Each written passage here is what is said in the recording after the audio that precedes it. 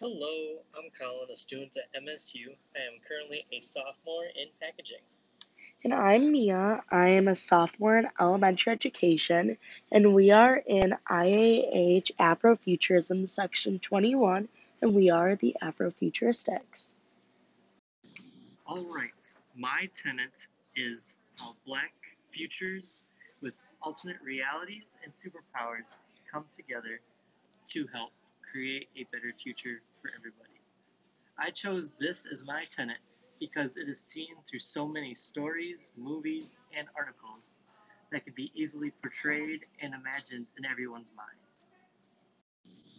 Well, I chose my tenet of Afrofuturism seen as a recovery project for the Black community because I think that in every reading and article that we've talked about in class, it's the most important message that Afrofuturism is trying to portray. They want to change the way that Black culture is viewed in American society, as well as how they're going to be represented in the future.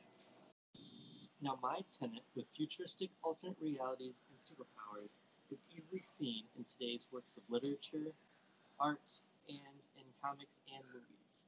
It is better than the Recovery Project tenet, as it's easily imagined by children, adults can visualize it, and it's just seen by everybody. It helps reinforce culture, and it can help show the details of the world today while also still being a form of entertainment and showing different variations of society. Well, I agree with that, but also that the futuristic ways like can help portray that, which I do agree, but like showcasing all of their culture as a recovery project to prove that like Black American culture is like still prevalent and will be in the future. And like they use all of that to help show it to like such a wide variety of people, especially like in Black Panther. Because when I watched it the first time, I wasn't thinking about all of this stuff, but I did recognize like the names and all of the music that they used, and even like down to what they were wearing. But being in this class also opened my eyes that it was more than just all of that. So I think that was a really big message that the Recovery Project did help with the movie and everything. Now, Black Panther and even Ganger showed super futuristic realities in which costumes, such as the leather suits that Cleve and Izzy wore, and the Black Panther suit that T'Challa wore in Black Panther, are both futuristic traits that help reinforce the tenet of Afrofuturism. Yeah, I agree. But also, like, the Recovery Project with that, too, for specifically Ganger by Nala Hopkins, talked a lot about how, typically in the, like, Black community, they always made it show that, like, people like Clyde would be more of, like, scary and, like, not really the way that they really would be as a normal human being. They have feelings and emotions, but even in the story itself, he even said, like, if he uses like harsh words, that the size of him is like really intimidating. So even the little things like that show my tenant is like being really important, like the probably the main purpose of the entire like reading and story.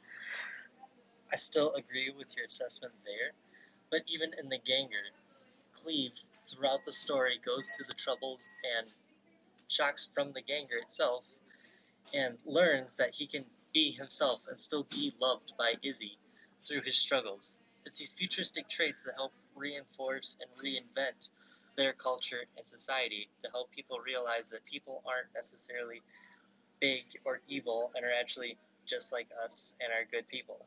They don't need to be hiding their feelings and sheltering others from themselves.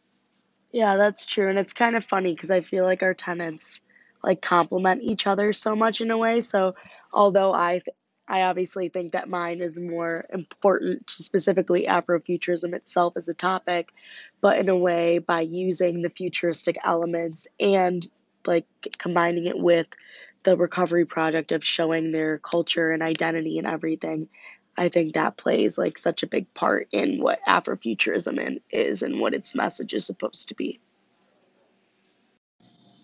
Now, looking at both tenets as a whole, both of them can easily be used together, a recovery project and futuristic alternate realities with superpowers, especially as seen in the Marvel movie Black Panther. With T'Challa's Black Panther suit, all the medical equipment as seen throughout the movie, and all the ceremonial garb worn throughout Wakanda.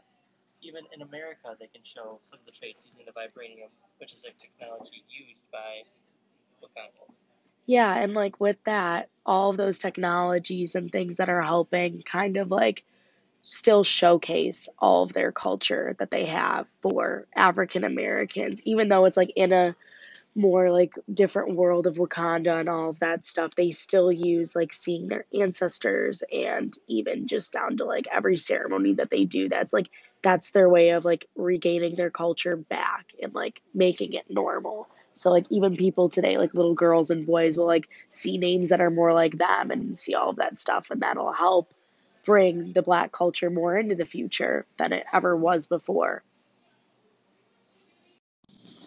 As seen throughout our podcast, both of our tenants are different, but both of them are very complementary of each other. Both of them can go hand in hand as well as differ at some point from each other. But in today's society, both are very beneficial in many ways and still reviving black culture. Well, it looks like, although it was supposed to be a rebuttal, kind of agreed on something. So I think that's about it, guys. Thanks for listening. Bye.